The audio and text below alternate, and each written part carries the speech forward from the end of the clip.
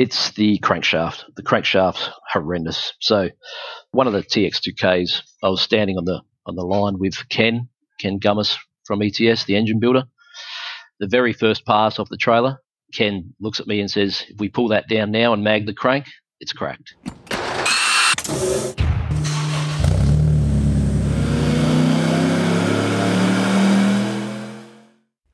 Welcome to the HPA Tuned In podcast. I'm Andre, your host, and in this episode, we're joined by Chris from Crest CNC in Australia. Now, over the last 10 years or so, I've seen an absolute explosion in manufacturers producing all manner of flash, shiny CNC components for performance engines. And this could be anything from a full billet block, which obviously has changed the game, particularly for those looking for huge power numbers for drag racing and roll racing. But right down to billet sumps, billet rocker covers, billet oil pump assemblies, the list is literally endless. Interestingly though, with Crest CNC, they've actually transitioned towards cast components, which might sound a little bit strange from a CNC shop.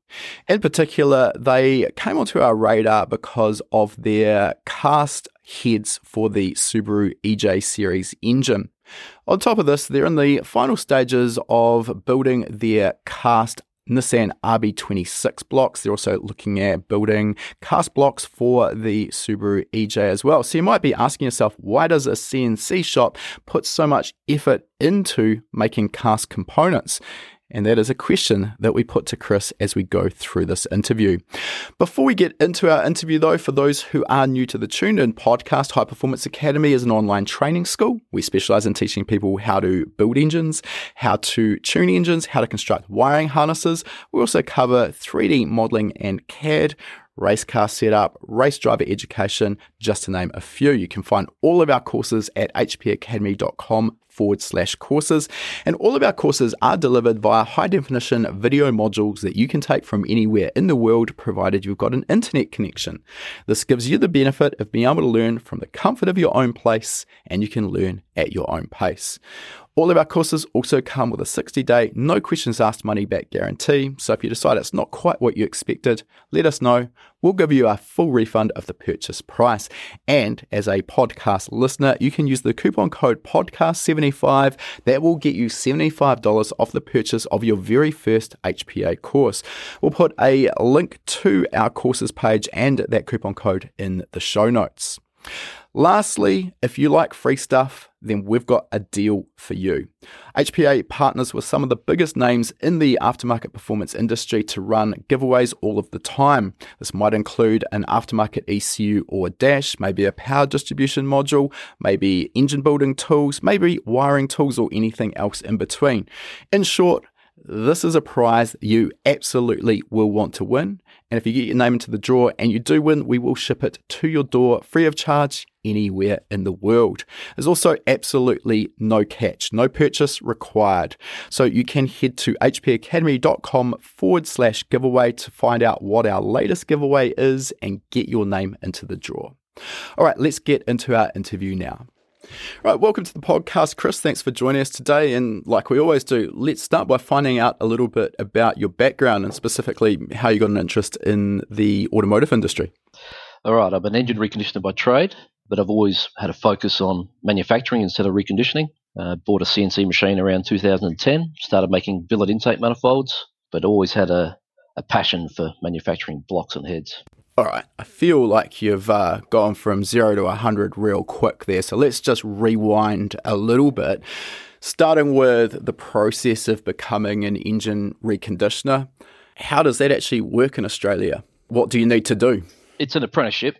My trade was basically split between the mechanics and the fitters and turners. So I'd spend a week with the fitters and turners learning how to machine, and then I'd spend a week with the mechanics learning how to bolt things together.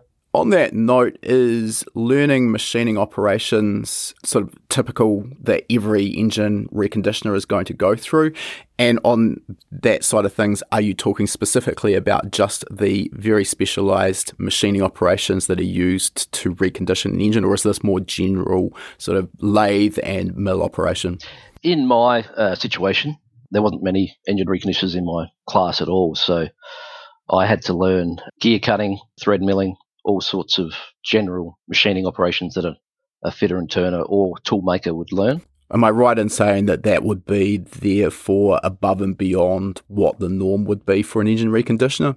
I think so, yeah. That's correct, yeah. It sounds like it's obviously set you up in good stead for what you're doing today, though.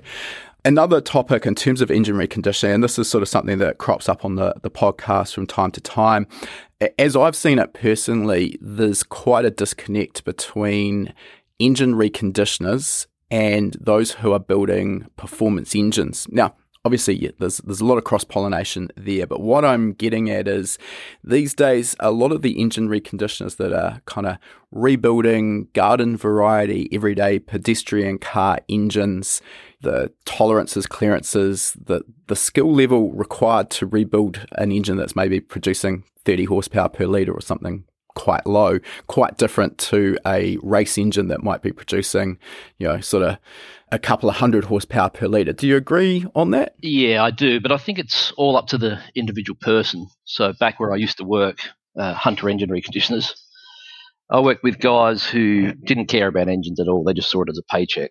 And then I worked with guys who would finish their normal day job, go home, fire up the flow bench, start porting, and that kind of led from there. Yeah, so I mean, this sort of differentiates between a job and something that you're passionate about. That's it, yep. On that note, sort of if we come back a little bit before you decided to become an engine reconditioner, am I right in assuming that you developed your own passion for cars? Yeah, for sure. I'd always been interested in cars and engines. There's so many engineering disciplines to make a high-powered engine work. You've got metallurgy, tribology, CAD design, everything that's required to make a high-powered engine work needs to be at the top of the game. So that interested me a lot. Sure. Metallurgy, I think probably most people could get their head around what that term means. Tribology, though, let's break that down. Not one we hear too often on the podcast. It's the study of sliding surfaces. So cam on lifter, threads, for instance. Tribologists are designed in fastener manufacturing, things like that.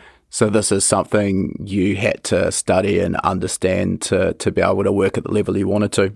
To be honest, I'm interested in it, but you can only choose to, so much that you actually want to focus on to be good at something. You don't have the time to be a guru at everything. No, sure. All right, catching back up with your story, you sort of just glossed over the fact that you went out and bought a CNC machine and then started your own company. Can you kind of bring us up to speed? I'm assuming that just going out and buying a CNC machine is that's probably the easy, if not the more expensive part of that operation. How did you transition the skills and knowledge that you had from conventional machining into CNC? How steep is that learning curve? It was pretty steep for me, but at the time I had a good friend of mine who worked in defence, and he taught me a lot. I was working for BHP at the time, doing, say, week on, week off. So that was pretty good. It allowed me to focus on CAD and CAM, and I learned a lot from my business partner at the time. Okay, so CAD and CAM go hand in hand with CNC machining, and this obviously, for those who haven't been involved, can be a bit of a steep learning curve in and of itself. So, how did you build up those skills? What was the process you went through to learn those techniques and software packages? So, always been interested in engines. Kept on getting asked to make billet intake manifolds, and that's the big one. Is to actually learn the software, you need to have a project. You can't just go, I'm just going to learn the software. It's like you need to have something that you're interested in. So at the time, we didn't have much measuring tools. We just had, the basics. So started pulling down motors, working out the bolt pitch, drawing up intake manifolds. At this time, I'm guessing you're doing this manually. You're not reliant on the technology that we have now, 3D scanning? Yeah, so back at World Time Attack, I think Connor interviewed a guy that works for me, Jerry Whelan. He was talking about scanning technology. Jerry, at the time, didn't mention it, but we've actually got our own in-house CMM now. So we rely on that more so than anything, more so than scan data. Okay, let's back up for those who haven't heard the term CMM. Can you expand on that and then give us a differentiation between that and laser scanning? Okay, so a CMM is a coordinate measuring machine, and it's got a probe. So we probe all the dowel holes, the planes, the bolt positions, the bores, ports. So it's actually a physical contact, and it's a lot more accurate than a 3D scanner. So in terms of the options we've got for scanning these parts or turning them into a digital part, you've got laser scanning technology, and this starts at the simplest, I'm guessing, would be using your cell phone. And we've talked about this over on the HPA Instagram in the past. There's software or apps that you can use for using the LiDAR equipped in your phone to take a basic scan. And of course, the accuracy is not going to be the same as the more expensive products. At HPA, we've got a Peel 3D scanner, which I think we paid maybe around about $10,000 for. I think we actually bought it secondhand, but I mean, that would be considered more at the entry level of 3D scanning. And then, it's easy to sort of spend $100,000 or more. So could you give us some broad understanding of like what kind of accuracy we're going to get with those options? The cell phone versus maybe an entry-level laser scanner versus a high-end laser scanner versus your coordinate measuring machine? Okay, so I'm not too sure about the phone. I think that could be millimeters accuracy. I don't think it's less than that. The 3D scanners, I think more like quarter of a mil, and my CMM is good for around 0.025, so about 1,000. Yeah, significantly better. Yeah, but the high-end CMMs are good for microns, so 3 decimal places. Like anything, you're going to get what you pay for, and it really comes down to, I guess, deciding on the accuracy that you need for a particular task. I believe so, and also a big thing that I don't think anyone talks about is trying to work out the designer's intent. So you could have all the data in the world, but you can't just start putting bolt holes or dowel holes directly on your CMM data or your scan data. You need to try and work out what the designer's intent was, whether that was in imperial, whether it was in metric, whether it was in fractional imperial. Damn Yanks still continue to use weird fractions. Yeah, you're probably upsetting a large portion of our listener base, which is based in the US, but I couldn't agree more. I think even coming from New Zealand, where the metric system rules supreme, when you get into the game of engine building at any level, your arm pretty much gets twisted and you're forced to be able to understand both metric and imperial units. So I kind of can work in both, and I don't say that I like imperial, but it's kind of a necessary evil. I pretty much did my apprenticeship in imperial, and whenever I build an engine, I'm always looking at thous and feeling thous. But when you start talking about CNC machines, all my CNCs are set to metric, because once things start to go over a foot, as a New Zealander or Australian, what are you going to do? You're going to start talking in yards and miles? Absolutely not. No.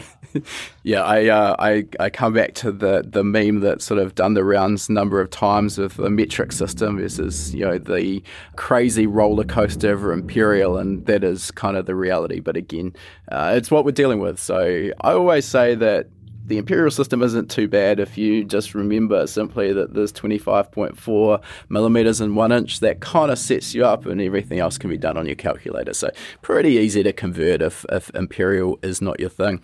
Now, I asked about software packages, and we sort of glanced over that. Obviously, there's a lot of software available. First of all, for the actual design process, what have you sort of gravitated towards? Okay, so I use a software called Visi. It's from Vero Software, which is based out of the UK. It's a tool and die software.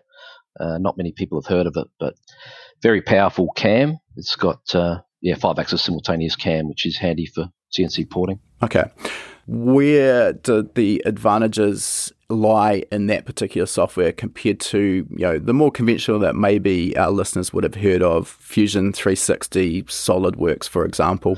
So I basically gravitated towards Visi because that's what my partner was using back in the day in defence. Back then it was quite cheap. Now it certainly is not. And all the extra modules that I've got adds up to potentially about $80,000 worth of software. Obviously not suited to the home enthusiast. No, it's not. If I was to start again for a cheap software, probably would be SolidWorks or possibly Fusion, yeah. Okay. So you mentioned modules. How does that work? What are these modules that you buy? Okay, so for Visi, there's a basic 3-axis package where it's all just basic toolpaths that some of these users would be familiar with. And then the 5-axis simultaneous package adds an extra about $15,000 to it. And then there's a lot more other modules that you can tack on. I think one of them's actually called shoes. So there's a tab at the top called shoes, so you can design your own, tooling for shoes. But it's obviously something that I'm not interested in. Clearly not. Okay. I guess that's the thing we do need to understand with these technologies is that we're very focused on the automotive industry, but I mean, it's prevalent across just about every industry these days. Now, you've talked about 3-axis and 5-axis simultaneous. So am I right in suggesting this is the CAM part of the software? So we've got two elements here. We've got the actual design, the 3D modeling side of things, which is where you're actually going to create your part in the virtual world, but then the process of actually machining that requires that part to be converted into tool parts that the CNC machine can understand. Am I sort of getting that correct? Yeah, it's correct. So Visi's all in one. So if I'm machining something and I go, oh no, I want to change something, I can just do it in the same package, where a lot of other packages, they're separate. So you've got CAD, which is computer-aided drafting, and then you've got CAM, which is computer-aided manufacturing. So having them in the same package makes it a lot easier for me. And with the manufacturing side of things, the tool parts, how automated is that? How much input does that require from you to get it right? Depending on the complexity of the part, it varies significantly. You can spend weeks programming just one part, such as an engine block or cylinder head. And is that all manual, or is there some automation element? I'm just trying to get a sense here of sort of what is required from you to get this across the finish line and be able to send it through to your CNC machine. So basically, we designate a boundary to stay the toolpath within, designate the Z height to stay within that, and then we tell it if it's going to do a step down or a step over. Yeah, there's a fair bit that goes into it. It's a bit hard to explain, to be honest. Sure. Yeah, no, fair enough. Okay, so coming back again to you actually learning these software packages, what was the process you went through? How did you actually get to sort of master these? You mentioned sort of starting out with the design of an intake manifold, but I'm guessing you probably sort of just didn't sit there in front of the computer screen and kind of blindly figure it out by yourself. For the most part, I did, yeah. Okay. I had a little bit of input from the software reseller and a bit of help from my business partner at the time. All right, so once you'd sort of got your head around how to actually use the software and your CAM software, you're ready to actually essentially make your parts. What was the learning curve from the first part you made and the problems you found along the way? What did you need to improve in your processes? Trying to work out what tools to use was the biggest thing for me. Coming from just being an engine reconditioner, we never really had that access to many different types of tools, where if you go into CNC, there's all sorts of different shapes and processes that you can use. And I'm guessing each of these tools as well comes with a fairly hefty price tag, so you don't want to just equip your CNC shop with thousands of available tools? Yeah, that's correct. Back then, I only had maybe $5,000 worth of tools, where now I've maybe got $500,000 worth of tooling alone. So everything in the CNC world comes with a fair few zeros at the end of it, obviously. Yeah, it can get out of control pretty quick. All right. Let's step back a little bit. So once you decided that starting your own CNC shop was your game plan, you've at this point bought a CNC machine and you're learning this. How long did you sort of take before this was a full-time deal for you? I worked at BHP on and off whilst I was learning this stuff. So you mentioned week on, week off, so it gives you a good amount of time to get stuck into your passion project? Yeah, that's correct. So I was there at BHP for 8 years, and for about 5 of those years I was doing the CNC on the side as a bit of a hobby, to be honest. And at what point did you sort of know that the time was right to go full-time and commit and dive right in? Once we realised that no one else at the time, back in, say, 2015, were actually manufacturing the Billet VR38 block, we purchased more 5-axis machines and started doing that full-time. Okay. So the VR38 was your first Billet block project? Correct. That's right. All right. So this is a very popular platform. Obviously, hundreds of people around the world drag racing these and half-mile racing, and the power numbers are sort of, I guess, now well north of 3,000 horsepower, I'd assume, looking at the trap speeds. Where does the problem come in with these VR38 blocks? Because before we started recording, you sort of mentioned you cut your teeth on these blocks as an engine reconditioner building performance engines and found some problems with them. Yeah, that's correct. So with the bore lust, everyone wants a bigger bore. People fit wet sleeves. They remove all the structural integrity from the block, and then the tensile loading in the block just cracks down the side, and then that necessitates the use of a billet block. Okay. So this is sort of a pretty common path, I guess, with a production aluminium cast block is at some point, even if we look outside of the problem with wanting a bigger bore, which the factory sleeves and liners can't support, at some point we generally see problems at very high power and boost levels. The actual cylinder pressure can either flex the existing sleeve or in some circumstances crack it. So then the move to a ductile iron sleeve is the general sort of next step forward. But as you mentioned there, you're actually removing all of the structural integrity, basically machining the entire guts out of that VR38 block in order to be able to fit these wet sleeves, correct? Correct. That's right. You're fixing one problem, but creating an even bigger one. Oh, yes, for sure. And on that note, I'll reference back, and my memory might be a little foggy on this, but we had Tony Palo from T1 Race on the podcast a fair while back, and maybe we can link to that particular episode as well if people want to listen to it in depth. But he had that same problem, basically went down that well-trodden path with alloy blocks. All right, we'll machine everything out of the middle of it, put in a sleeve, and found that same problem you're talking about with the blocks cracking. If my memory serves correct, they actually went back to the factory block unmolested, and I think he was up around 1,800 wheel horsepower with no signs of problems. And the only reason they actually went billet was for the ability to run these bigger bores. So with the move to producing your own billet block, if my memory is correct, we were talking about this before we started recording, at the point you started this, there were no billet VR38 blocks around?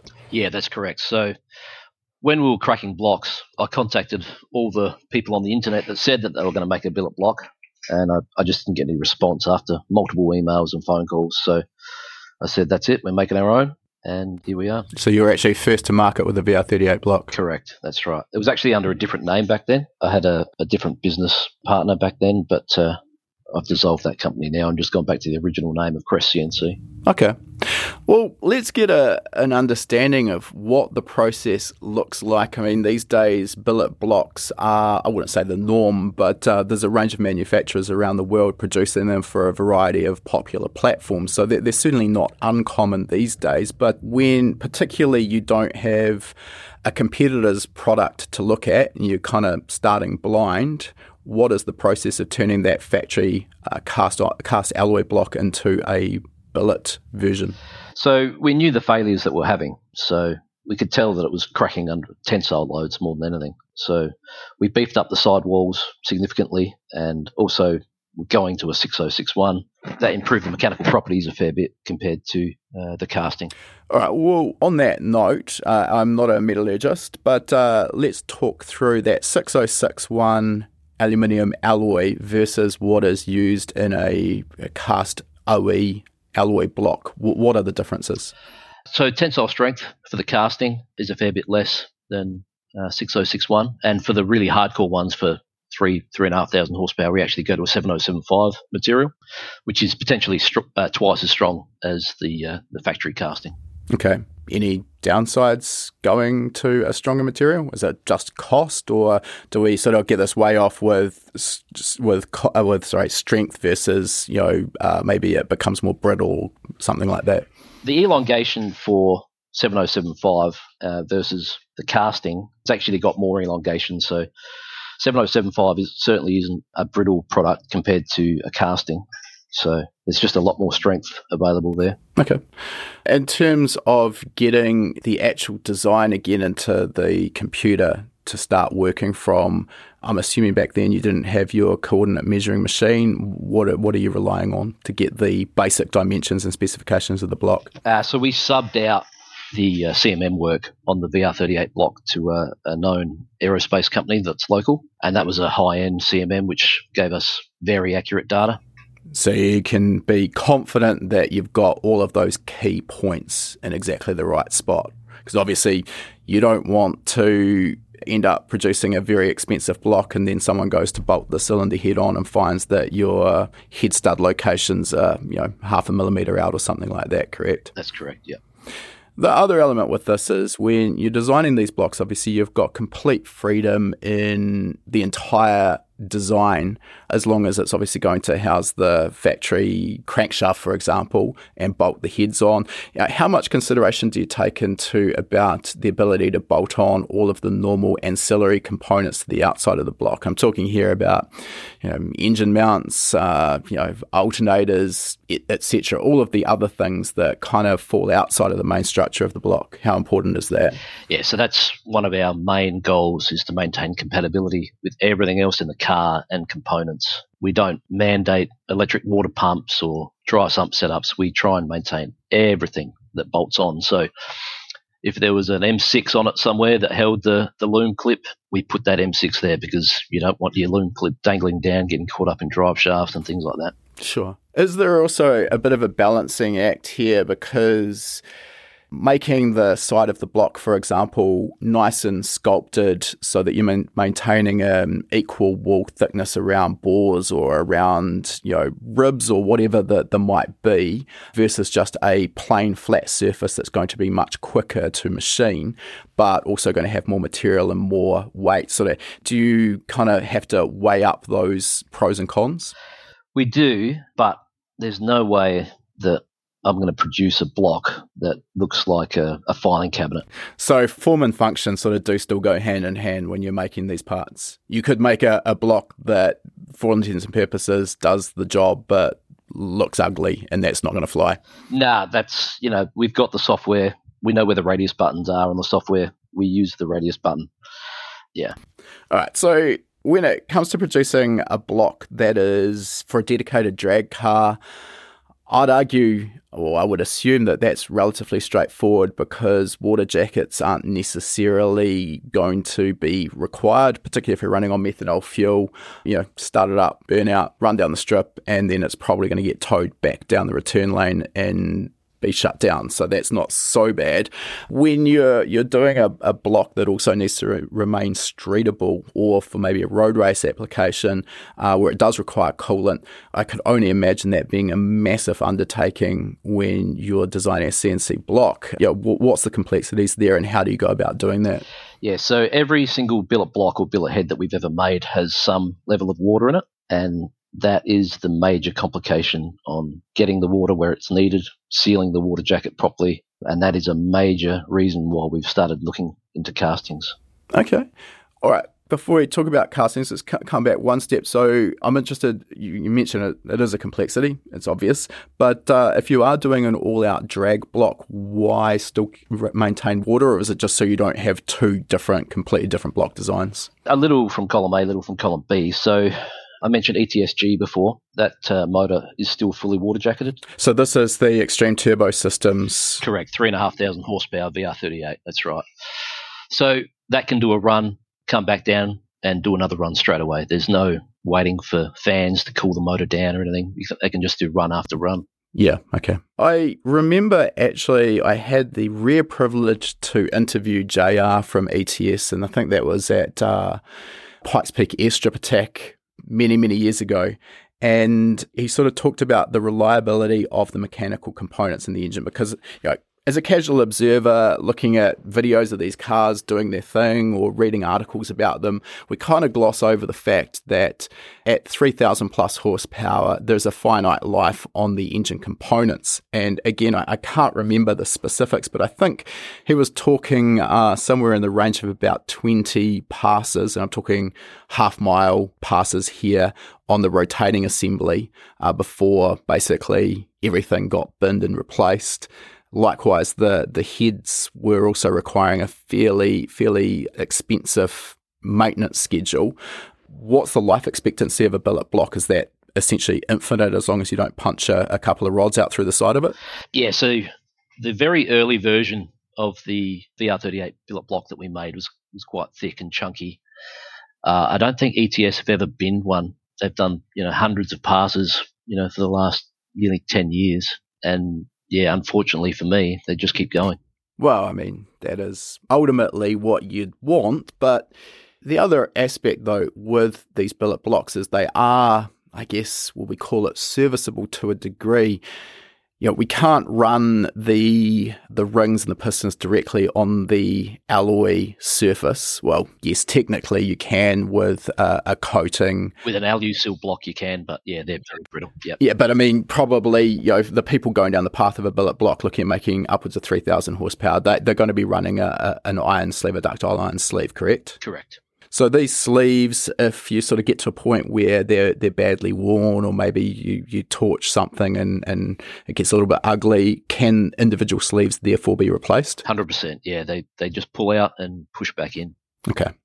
So serviceable in that respect. So you're going to get some a long life out of that, because this is probably a reasonably rare occurrence. What about in terms of saving the block if the worst does happen and you end up with a rod thrown out through the side of the block?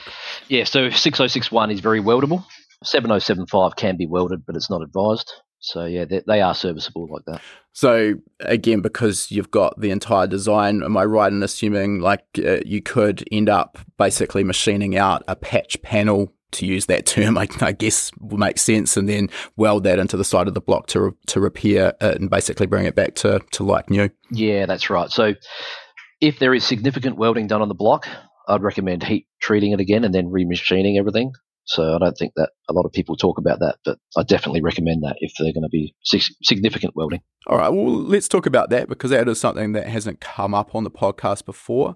Welding obviously involves applying heat and melting the metal on each side of the weld. So what is the knock-on effect? How does that, what's the detrimental effect on the block material if you've welded excessively to it? So the heat-affected zone can be quite soft, and when the material is soft, you've got no tensile strength. So definitely recommend heat treating to bring that tensile strength back up. And then it's going to warp though, so you'll need to remachine everything, not line hone. You need to line bore it. Okay, cool. Well, let's go through those processes. So first of all, the heat treating process, what does that actually involve? So it would involve heating the block up, if it's 6061, to around 540 degrees off the top of my head, and then quenching it in water. And then it would need to be held in an aging oven about 180 degrees for about 8 hours. So this undoes the damage done by welding and basically gets the material all back to an even hardness and strength? That's it. Okay. Correct. But as you mentioned, that's going to almost certainly end up warping the block. So then it goes back in your CNC machine and all of the key elements get sort of squared away, or is it a bit more involved? You mentioned line boring there, so I'm guessing that's a bit more involved. Depending on the warpage, it could be done at the engine reconditioners, so normally on manual machines. All right.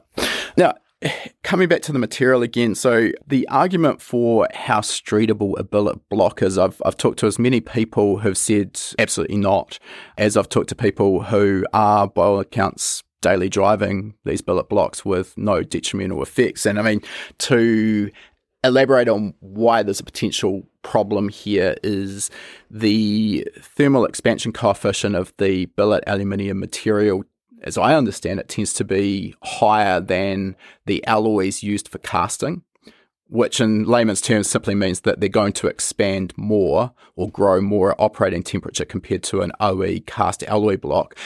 The knock-on effect here is that our clearances for our bearings at room temperature when we start the engine will tend to be quite a bit tighter in order to get the hot running clearances where we want them to be. So the danger, therefore, is that if the engine is driven hard when it's cold and it's still warming up, we don't have enough clearance and we can do some damage. So just to sort of get that background out there, I guess for a start, do you agree with this? Is this a problem, or is it a bit of a storm in a teacup? I can only really talk about my billet blocks in this case, but what I normally do is take the manufactured block from Subaru or Nissan. I then put it in the oven with my billet block. I then very accurately measure the key components, such as the main bore diameter.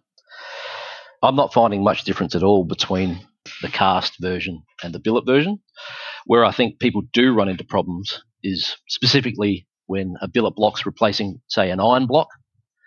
Say with an RB, for example, everyone's used to building, the iron block. They've got their own bearing diameters that they go to, and then once they switch over to a billet, that's when things can be a problem, especially with deck growth. But replacing a cast aluminium block with a billet aluminium block, I think that's a bit of bullshit.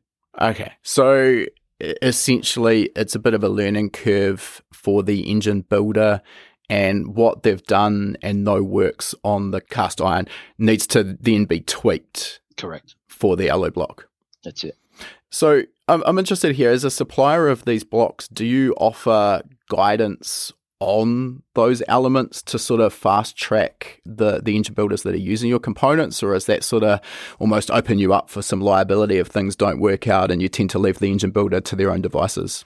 I definitely try and have a conversation with the engine builder and talk to them through what I know works, but I don't normally put anything in writing for that sort of stuff. Sure. No, I can understand that. I mean, the other thing is, even if we're looking at the world of building factory cast iron or cast alloy blocks, I mean, you interview 5 different engine builders who are all pretty successful, and they've all got slightly different takes on what works and what clearance range that they want to be in. And, I think we, as engine builders, also tend to get a little bit set in our ways, and it may be almost a bit superstitious. You sort of do something for long enough, and what you're doing is getting results and working, and you tend to be sort of very worried about changing that and finding out that maybe that change wasn't what you wanted. So I can see there would be a bit of a learning curve switching over to billet.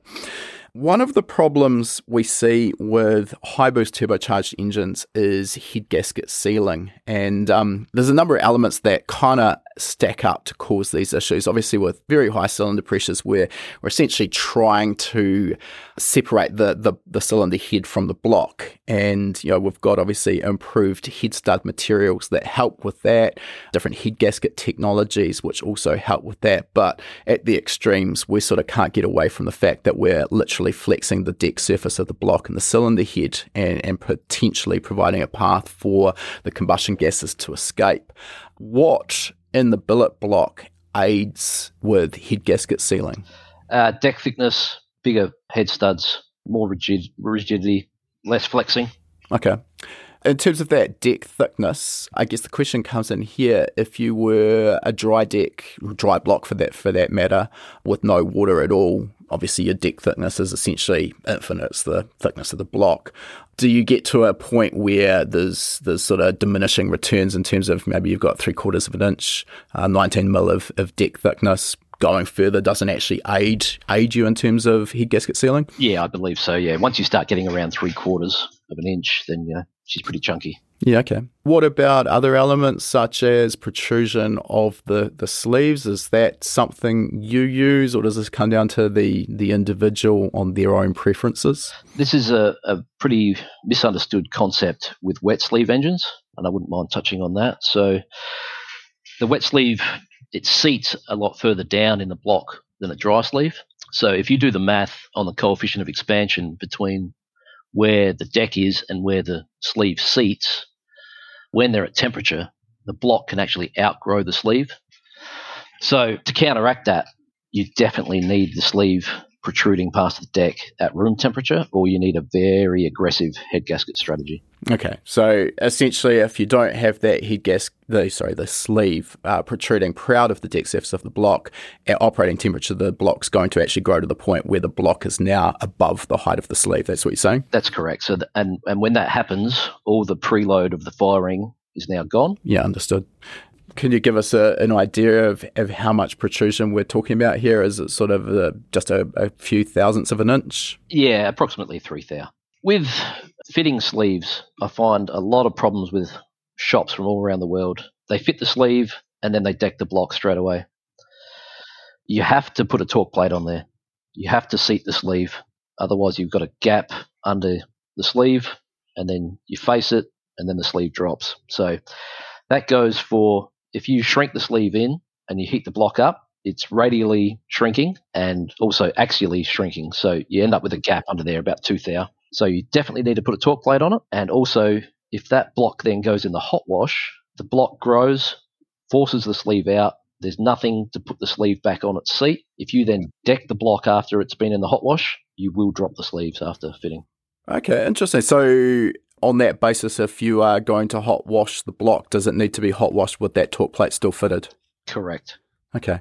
So this sort of comes back to one of the real common problems we always hear about, and I've talked on the podcast numerous times about sleeving blocks, basically fixing one problem but then creating this other, where more often than not we hear about sleeve blocks where these sleeves drop in operation.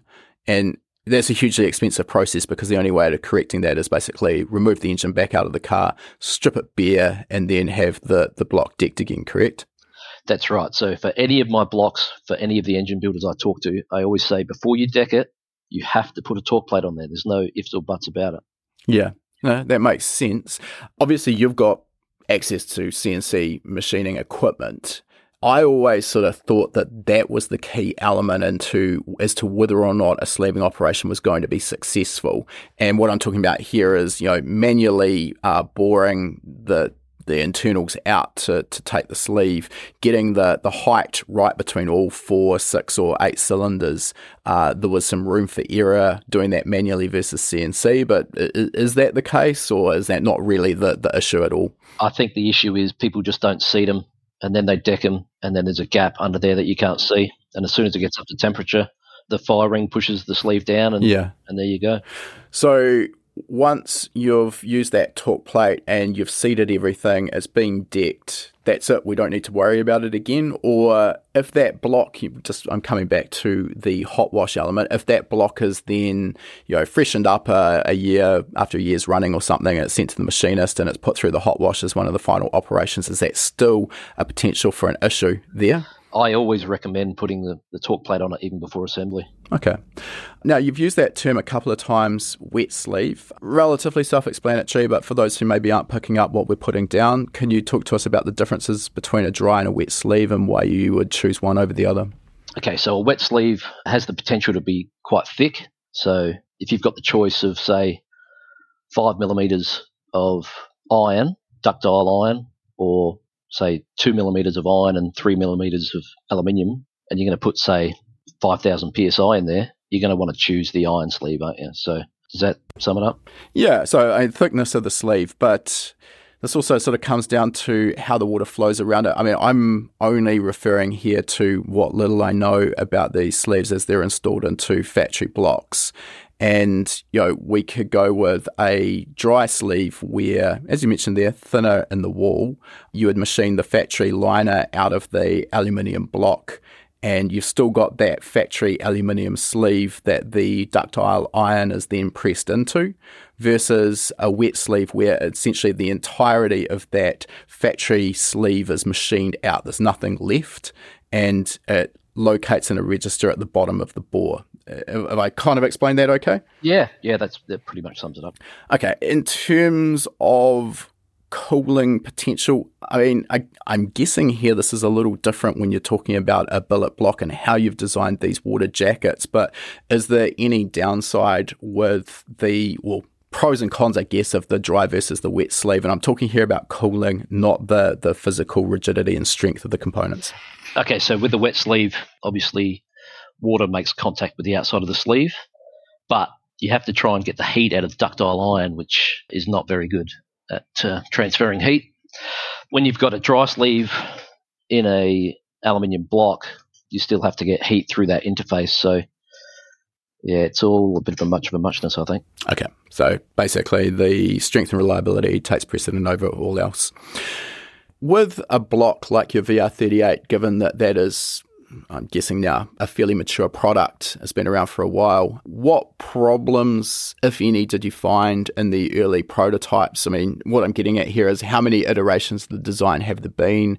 What problems, if any, did you find and have to overcome? So For the first 5 or 6 years, we were just running basically off the prototype. So I spent a long time designing that block, and to everyone's surprise, it just worked straight from the get-go. We didn't have any design revisions at all for the block itself. To start with, we just utilised the factory VR38 cast main cap cradle. When I started making the main cap cradle, by then I was a little bit more cocky and had a bit of a fuck up. The starter motor wouldn't bolt on to the first couple, but after that design revision, we just ran with that for a fair while. Okay.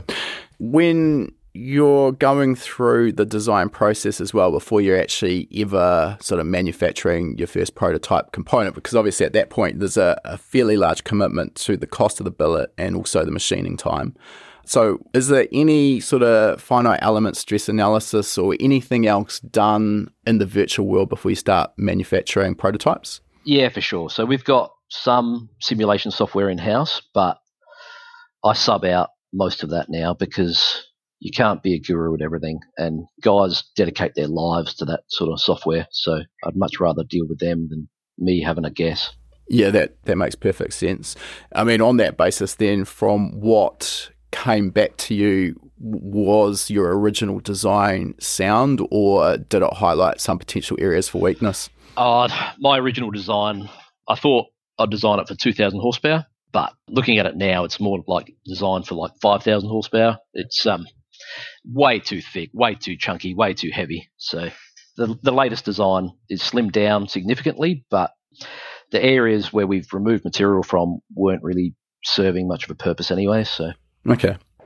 I just wanted to take a moment out of our interview with Chris and talk about a course that is really ideally suited to anyone who's enjoying the interview so far, and that is our 3D modelling and CAD course. Obviously, this is really integral with what we've been talking to Chris about, and 3D modelling has become so much more accessible, particularly with the likes of Fusion 360 offering essentially free use of the software for personal projects. It's really provided a huge amount of power right at the fingertips of home enthusiasts, and now it's easier than ever to model your own parts and then get them manufactured by a CNC machining shop. This particular course covers the basics of how computer-aided design works. You'll also learn about the design fundamentals, and while you don't have to be a mechanical engineer to design your own parts, it does help if you have some basic understanding of the forces involved so that you can design parts that are fit for purpose. We also cover the basics of solid modeling, as well as the sheet metal modeling tools that are available in the likes of Fusion 360 and SolidWorks, just to name a couple of the software packages that are popular. We also cover assemblies, analysis of your parts, including geometry measurements and mass and analysis tools. We also cover post-processing, specifically part drawing views, dimensions and tolerances, drawing notes and other specifications, and how to create exploded views for assembly drawings. We'll cover advanced CAD, including surface modeling, simulation and finite element analysis, generative design and automated modeling. We'll also include 3D scanning and printing, which we've talked about within our interview already, canvases, 3D scanning and 3D printing. Now, we've also broken the entire CAD modeling process down into a simple 5-step process that you can apply to your own jobs, and this is going to make sure that you don't overlook anything, waste time and waste money having to go back and redo something that you've overlooked. Within this course, we also include a library of worked examples, which is where you can watch the HPA 5-step design process being applied on a real job. And we add to this library of worked examples from time to time as well, so this course will continue to grow the longer you own it. The course is normally valued at $199. You can use the coupon code CREST50, and that will get you that course at half price, 50% off, making it just $99.50 US dollars, $99.50 US. Now, even with that discount, you can also take advantage of our 60-day no questions asked money back guarantee. So if you purchase and for any reason at all decide it wasn't quite what you expected, let us know and we'll give you a full refund of the purchase price. We'll put a link to that course and the coupon code in the show notes. Let's get back to our chat now. In that VR38 world, what is it currently that is limiting the power numbers that can be produced Is it the bottom end, or is it the heads? It's the crankshaft. The crankshaft's horrendous. So one of the TX2Ks, I was standing on the line with Ken Gummis from ETS, the engine builder. The very first pass off the trailer, Ken looks at me and says, "If we pull that down now and mag the crank, it's cracked." How many passes will it do after it's cracked? There's a reason for me asking this. So I kind of found back when I was drag racing my old Evo, we bought a billet crankshaft, which back in the day, there weren't a lot of options for the 4G63. Sounds stupid now where everyone's making parts for them, but it was a hugely expensive exercise. And we ended up pulling the engine down for a bit of an inspection and freshen up at the end of the season. And the crankshaft, as you do, we got that crack tested, and it had cracked through the fillet radius on a few of the journals, which obviously is not what you want to see. And then it sort of comes to, as soon as you know that it's cracked, you can't in good conscience put the part back in. We ended up in a pinch actually running a factory crankshaft because time and money just didn't allow us to get another billet before our next race meeting. And we ran, I think, 3 or 4 race meetings with a factory crankshaft in it. And at that point, we were probably 1,100 wheel horsepower, 10,500 RPM. So we weren't messing around, not the sort of numbers people are making these days, but it wasn't chicken feed either. And we pulled that down and the factory crankshaft had cracked, at which point you sort of sit back and scratch your head and think, well, billet crankshaft, $5,000. Factory crankshaft, I think maybe I was paying $1,000 or $1,200 for them. You know, it's hard to justify that billet. And the other just side anecdote there with cracked components, back when I was running an Evo 9 that we built for a customer here in New Zealand, and he wanted to take out the late model Evo world record, which at the time he did. We're making about 1,000 wheel horsepower out of that car, ran 834, 170 mile an hour. And what we found is the crown wheel and pinion and the center differential would crack the crown wheel through the base of every single tooth. Visually, you don't need to crack test it. It was pretty apparent. And so part of our maintenance was every race that went to, it had a brand new crown wheel and pinion fitted to it, which was not a cheap exercise. The components were expensive from Mitsubishi, no aftermarket components, and also the labour involved. So it was quite an expensive exercise. But that's what we did. And then there was one race meeting we took the car to. It did one run, and then it poured with rain, so we're back on the trailer. That was the end of the meeting. As a matter of course, we ended up pulling the gearbox apart, and that one pass, that one launch, already cracked through every single tooth. Again, you sort of sit back at that point and scratch your head and think, well, if it cracks on the first pass, and maybe normally we're doing 8 to 12 passes between replacements, sort of how many passes can it do? Is it doing 12? Will it do 20? Or will it do 50? But again, once you know that thing's cracked, it's very hard with a clean conscience to go and put it back together and sort of hope. Well, you got any sort of feedback on that? My thoughts on that are some of these high-end, and I say that in quotation marks, crankshafts, they're cut from vacuum arc remelted steel. Now, vacuum arc remelted steel is meant to be the high-end stuff, but that's top poured electrode in a vacuum, which there's no such thing as a perfect vacuum. So it's just dilute air. And so what happens is you get an oxide skin forming when the steel is actually being made. The components are already cracked before they go into service. And that's a major, major issue. When a little bit of stress is applied to it, that's when the cracks show up, but they're already in there to start with. Yeah, so. But currently, no better process? There are better processes, and I believe some of the other crankshaft manufacturers are using electroslag remelted material now instead of vacuum arc remelted, which helps significantly. But yeah, I think I've heard on your podcast before other people dealing with products that are cracked before they go into service, and I believe that is from the vacuum arc. Okay, interesting. Yeah. Don't go too deep into the metallurgy personally, so interesting to get that perspective. I mean, a lot of this as well with the design of that VR38 crankshaft, or the V6 crankshaft in general, is really around the sort of, what do you call it, a compromised design of the big end journals anyway, because they don't share a common journal for 2 cylinders, like a V8, for example. Yeah, the split journal, the cross-sectional area between the split journals to allow even fire, yeah, that's a weak point.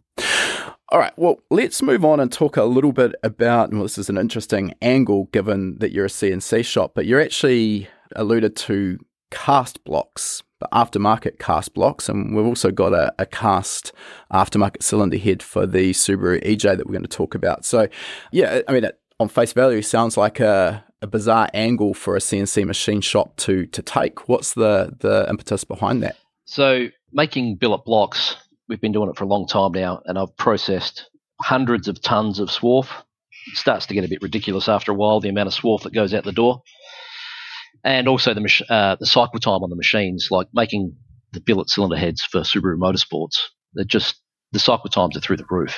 What are we sort of talking? Give us put some numbers around it. Some cycle times are 15 hours. Yeah, okay. Lots of small tools, 5-axis tool paths. The machine's just sitting there buzzing away, at 12,000 RPM, not removing much material, just tickling material out. So that's why we decided to look at high quality castings. Okay, so I mean, again, most people these days, with a cursory understanding of the offerings out there in the aftermarket, would tend to think that billet is the ultimate, it's the top shelf option. Is that the case, or is a properly designed and manufactured cast block able to compete or even beat a billet block? There's another South Australian billet block manufacturer that has the hashtag cast ain't fast. We're out to prove them wrong. Okay. But to do that, we design everything in-house. So we design the patterns, we design the mold assembly, we design how the molten metal flows, we design how the casting solidifies. We leave as little to the foundry as possible. All right, so let's just talk about sort of efficiencies and sort of, I'm guessing here that billet manufacturing would be better suited to small-scale production. Prototypes, yeah. Prototypes, yeah. So where there's a lot more expense involved in the patterns, etc., for casting, so it's going to lend itself better to mass production. Is that about right? 100%, that's correct. And could you give us an idea of where that crossover is? If you're going to, I don't know, let's say, for example, you're intending to produce greater than 100 blocks at that point, cast is a no-brainer, or is it not quite that cut and dried? No, I believe so. Yeah, anything over 100, you'd want to look at casting. Okay. So, again, casting, I think, probably has a bit of a checkered reputation because of all these factory cast blocks that we have so many problems with.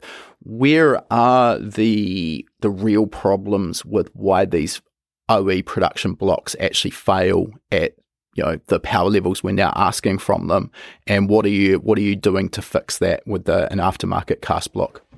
So the aftermarket castings looks to improve all the problems from the factory blocks and heads. So when the engineers were designing the castings to start with, racing wasn't top of their list. There are things on their list are emissions and how to make the product as cheap as possible.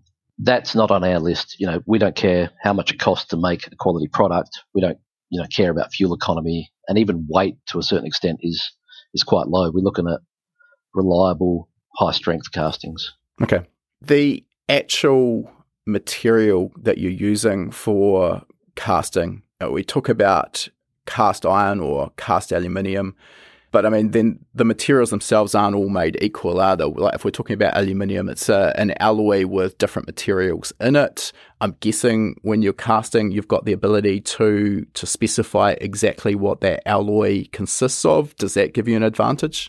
Yeah, for sure. So we're experimenting with different casting techniques and also different alloys. We're trying not to get too exotic at the moment and more concentrating on the techniques of the casting instead of just the alloys, because a lot of foundries out there, they just literally just plop molten aluminium down a hole. And when they do that, they entrain a lot of air and rubbish. And so you could have the strongest alloy in the world, but if you separate it with a layer of oxide film in between that, it's just going to crack anyway. So is this a case of choosing a high-end foundry that are able to work at the level you need, or is it more involved with the process? We try and handle all of it, and then the foundry that we choose to use, we just try and convince them to be on board with our process. Okay. I use a lot of John Campbell's methods. He's a very well-renowned casting scientist. He designed the Cosworth casting process back in the 70s. In terms of the patterns, if you like, that go into making a cast block. Can you talk us through how that all works? What are you actually providing to do that?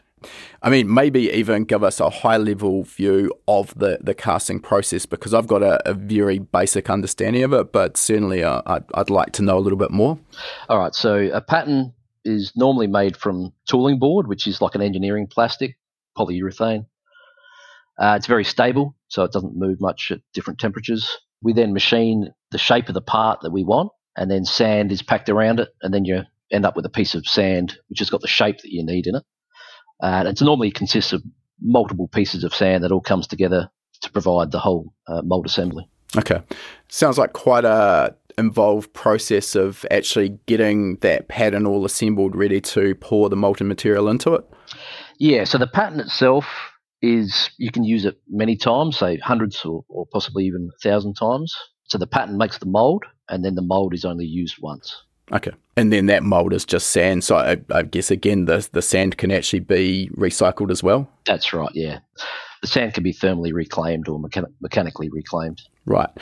Now, if we sort of look back at some of the older cast blocks, and I'm talking here maybe sort of old American iron, V8s, etc., one of the problems that is known as core shift, where the patterns or the molds have actually maybe not been aligned correctly, and you can end up with a block that looks like every other block, but if you actually get down to the details, maybe one of the bores is thin on one side and thick on the other.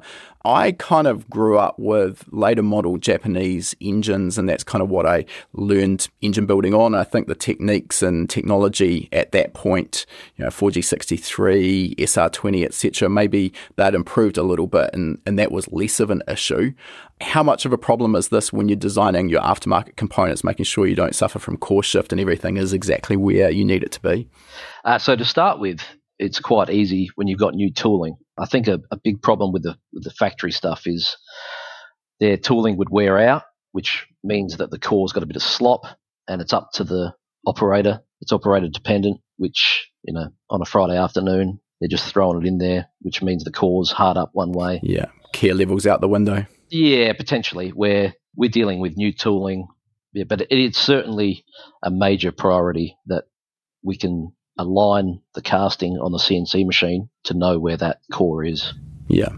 One of the big advantages that I would expect with the casting technique is it's going to be much, much easier to have a elaborate and well-designed water jacket in the block as opposed to what is possible to do with CNC machine billet, or am I off the mark there?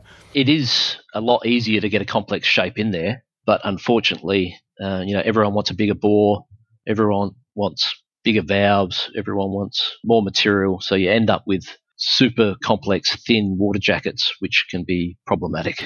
Yeah, okay. Now, if you were to offer your billet variant VR38 and a cast variant VR38, just for example, are these two products designed for completely different markets? Are we going to see the likes of ETS replacing a billet block with cast, or is this more a high-end road car application? At the moment, it's more of a high-end road application until we can get our processes and alloys sorted out for the hardcore drag racing guys. Sure. And could you give us a sense of the cost difference between a billet block and one of your cast blocks? Straight away, you'd be looking at half. Oh, well, okay. Yeah, so it's a pretty significant saving. Yep. All right, let's move on a little bit. One of the reasons that we've actually got you on the podcast is we bumped into you at World Time Attack, where you were displaying on the Platinum Racing Products stand a cast alloy head for the Subaru EJ, which caught my eye and has some interesting features. So again, can we start with, I think it's probably pretty obvious by this point in the conversation, but why you went down that cast route for the EJ head versus billet? Yeah, so when people found out we were making the billet heads for Subaru Motorsport, I was just getting smashed with emails and phone calls. When can we get these heads? When can we get these heads? Just to clarify there, this is for Vermont Sports Cars in Canada? They're in Vermont. So that's right next to Canada. There's a hint in the name, actually. I'm just showing my geographical ignorance. But we have had Dan on the podcast before, so they're building cars for the likes of Travis Pastrana and building the rally cars for Subaru in North America, correct? Yeah, that's right. So we started off making the billet blocks and heads for the Red Bull Rallycross series, and then they found a lot of reliability with them, so they started using them in the Gymkhanas, and yeah, that's obviously pretty successful. Yeah. So this is a bit of a can of worms when I ask a question like this. Where's the reliability problems in a Subaru cylinder head? Yeah, good question. So a lot of people drill out the heads for M14 studs instead of M11. So you've got two problems there. You've weakened the fastener column, taking out material, and then to tension an M14 stud correctly, you're then putting massive clamp load on a thin walled fastener column. So you're just going to crush the head and crack between the combustion chamber and the bolt hole, basically. So this is one of those common scenarios we see in the aftermarket world where we do something to fix one problem and inadvertently create a separate issue, which is often just as big of a problem as the one we were originally trying to fix. For sure. So essentially these cylinder heads with the 14mm head studs have a relatively limited life expectancy before they'll crack. They certainly do. I believe Subaru were getting one weekend out of a set of heads. Wow. You've got to think as well, this isn't a factory head. This would be also heavily worked, CNC ported, all of the fruit that you could think of, and then it becomes a throw it in the bin product at the end of a weekend's racing. Correct. All right, so you're making these billet heads for Vermont sports cars. What were the changes that you made? Obviously, again, billet, you can pretty much do whatever you want. What were the changes that you made to fix some of the other shortcomings of the Subaru head? So the Subaru heads have got a dogleg exhaust port to dodge the crossmember. So that straight away was out the window. Now all the exhaust ports are straight out. What's the issue? I mean, people who haven't seen a Subaru cylinder head could probably go and Google an image of dogleg exhaust port to get a sense of what we're talking about. It's obviously a bit difficult when we've got an audio-only platform here, but what does that actually create in terms of limitations or downsides with the head flow? It just basically means that not all cylinders are equal. You've got two cylinders which the exhaust is straight out, and then you've got two cylinders where the exhaust has to take a bit more of a tortured path to get out. Yeah. And also, essentially, the distance from the centre of the exhaust valve to the flange surface is significantly longer on those dogleg ports than the straight-out ports. For sure, yeah. Okay. A little knock-on effect here that I just wanted to bring up. This is something that I don't think a lot of people really give too much thought to, but in high-end builds, drag cars in particular, we quite often see exhaust gas temperature sensors being used in individual exhaust runners. And the idea is it sort of gives us a bit of a glimpse into the exhaust gas temperature, obviously, which in turn gives us an understanding of what the combustion temperature is going to be. So these are useful for a variety of reasons, but probably one of the more common is it allows us to do individual cylinder fuel trimming.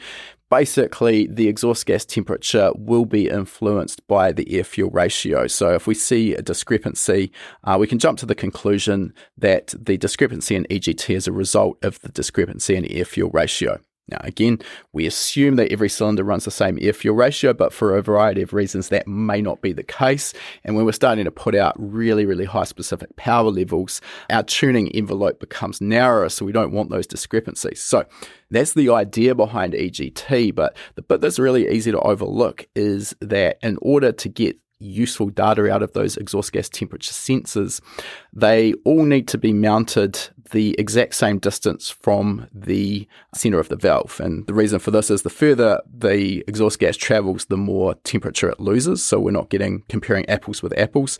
And the other one, which is a little bit less relevant to our conversation here, is the protrusion of the EGT sensor into the exhaust runner also needs to be the same across all of the cylinders. So straight away with the EJ, that gives us a problem because, we could fit the sensors, the same distance from the flange, but that doesn't fit them the same distance from the center of the exhaust valve. So straight away, even when everything's running properly, we're going to see that discrepancy. So I just wanted to fit that in there because I think that's something that a lot of people overlook. So you fixed it by just going with a straight port on all 4 cylinders, correct? Yeah, that's correct. And also on the test bed, the local car, the S&J Automotive, they're running our cast heads for testing. They've got even EGTs now, which is pretty much unheard of, as you said, for an EJ. Yeah.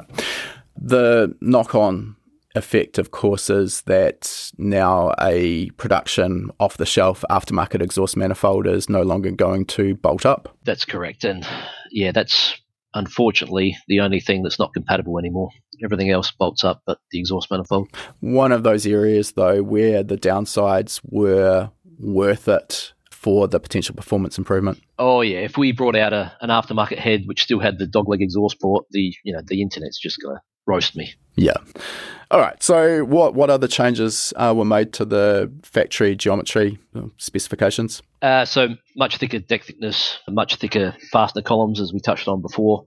We have got a massive CFM increase for people that want to try and set world records.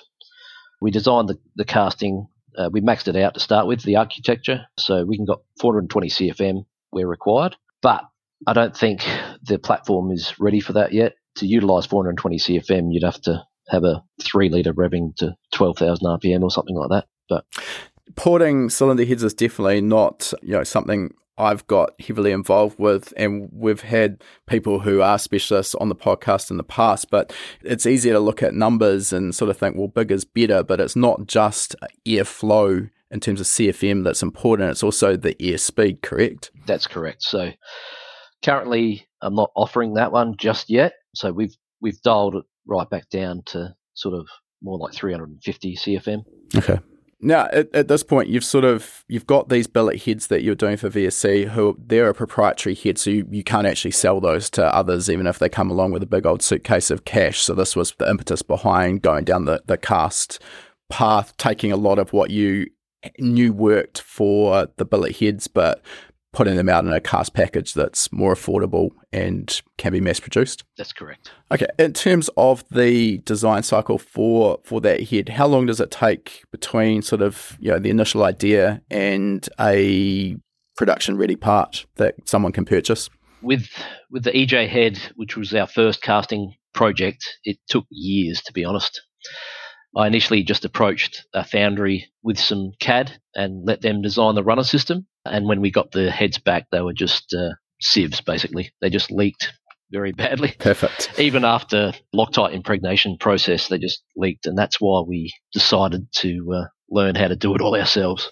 Is that sort of, I would assume not an expected outcome from going to a foundry? Most foundries just cast basic things, they're not used to casting complex cylinder heads, especially multi-valve cylinder heads. There's some complex shit going on there. Yeah, sure. No, understood. All right.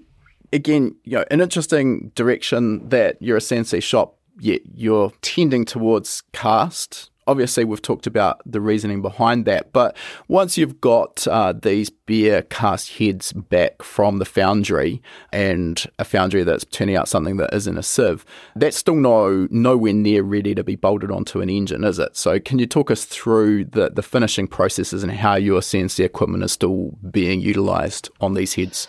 Yeah, so I touched on it before, but a big thing is the alignment of the core to the datum on the machine. We need to know where that core is before we can do anything. We actually cast these heads ambidextrous, the Subaru heads. They're cast so they suit a left hand and a right hand, and then the machining dictates which hand they go. So there is still significant machine time currently, but we're looking at bringing that down in the future. But that simplifies, you don't actually have to have two completely separate sets of patterns for the two heads. Yeah, that's right. Okay, that's an interesting way of going about it. Makes sense. In terms of the porting, you mentioned, sort of you've limited around 350 CFM at this stage. What are the options for the customer in terms of that porting? Is it, purchase it as cast and then a range of porting profiles that are CNC applied, or talk us through that? Yeah, so we'll be offering the heads as an cast version with super small chambers and smaller ports so people can do whatever they want. We also offer a CNC ported version, and eventually we'll be offering fully assembled heads. So far we've talked about the VR38 block, but just wanted to mention that you've also obviously got a Billet EJ block as well, correct? Correct. Where are the, again, this is a bit of a can of worms potentially, where are the problems with the factory cast alloy EJ block that you needed to address? Okay, so the factory EJ block, well, most of them out there, they're high-pressure die cast, which leads to very poor mechanical properties. They've got an open deck, which is not good for cylinder pressure and head gasket sealing. So we will be casting an EJ block very soon, but we sand cast and higher mechanical properties. The main tunnel on the Subaru block is the real problem because the blocks are so soft, they just wander everywhere. Yeah, and I think anyone who's pulled apart an EJ block that's been making even moderate power would probably have witnessed the fretting marks that we tend to see on the mating faces of the two block halves. I mean, the other one that's always interesting is if you go and fit a set of ARP case bolts to an EJ block and torque them up to ARP specification, generally you won't actually be able to turn the crankshaft because it distorts the whole main tunnel, correct? Correct, yeah. Obviously we can get around this with line honing the block and making sure that main tunnel is back to perfectly round and concentric, but I mean it shows how much distortion there is in the block. Yeah, the blocks are basically made out of cheese, so they're made to a price. They're not designed for racing, hence the reason why Subaru Motorsport came to us for a billet block. Yeah, fair enough. That billet EJ block, is that also sort of proprietary, or is that something that you can sell to customers? No, we sell the billet EJ block all around the world. Okay. All right, Chris, I think we'll move towards wrapping this conversation up.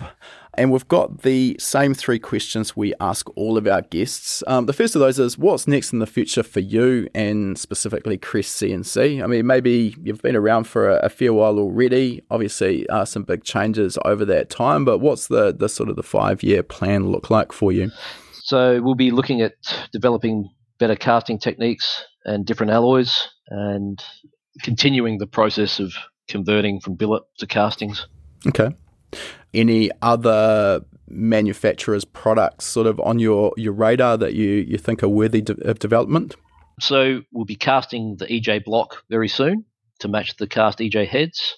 We're casting the RB block currently, and we'll be casting the RB head early next year as well, if not this year. I think that'll be definitely a game changer for that RB world because it is increasingly difficult to get hold of good raw castings for those now. Oh, yeah. Okay. All right, next question. Is there any advice you'd give to a younger version of yourself or maybe one of our listeners out there to help perhaps fast-track your career, get you to where you are faster, or maybe avoid some of the pitfalls that you've seen through your career? Specifically, if I was talking to myself, I would avoid business partners. The first business partner I had, I'm still really good mates with, so everything's good there. But the second business partner ripped me off pretty badly, so definitely avoid business partners if possible. Yeah, it is a tough one. I mean, I've probably got a different take on that, but obviously only through my own experience. For those who are aware of High Performance Academy's backstory, Ben is my business partner, and we've been in business now for probably about 12 years. And prior to that, he worked in my old performance workshop as my operations manager for probably about 3 years. And, fingers crossed, touch wood, our relationship has been incredibly strong over that whole time. Just like anyone, we have our moments, there's our ups and downs, but we always sort of work through that. But I am also very well aware that we're probably the exception, not the norm. So I get what you're saying. What I'd say is it's a bit of a case of understanding what your skills are and what your lane is. So what I mean by that is I don't think High Performance Academy would be what it is today if it was left solely to me.